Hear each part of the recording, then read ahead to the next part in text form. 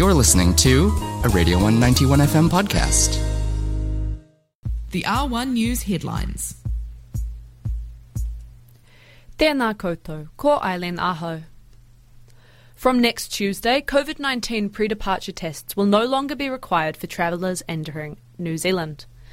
New COVID-19 Response Minister Aisha Verrill made the announcement this morning.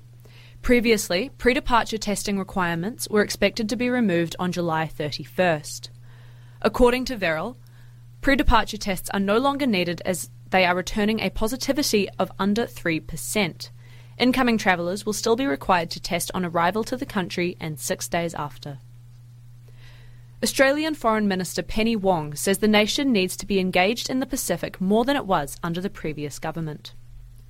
Wong, who is currently in Wellington to meet with New Zealand Foreign Minister Nanaia Mahuta, told RNZ Morning Report this morning that Pacific security should be provided by the Pacific family.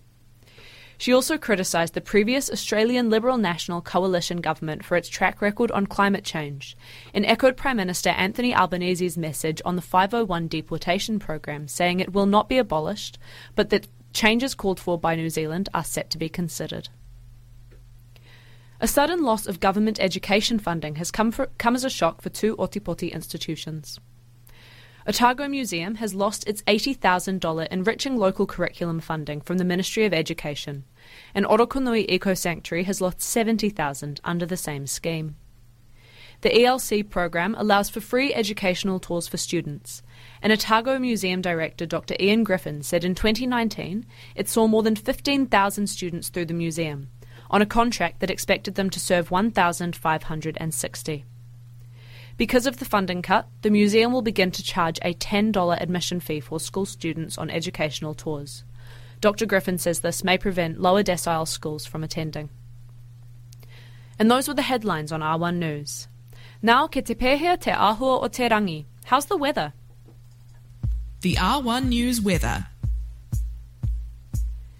I tēnei rā, Otipoti is set for sun in the morning, wind in the afternoon and rain in the evening, with a high of te kaumā toru, 13, and a low of 4.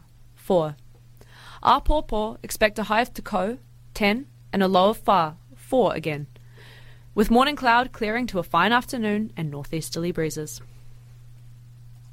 That was the R1 News headlines. Catch up at r1.co.nz/news or find us at Radio 191 FM on Twitter or R1 News NZ on Instagram, and tune in to R1 News at 11 a.m. on weekdays.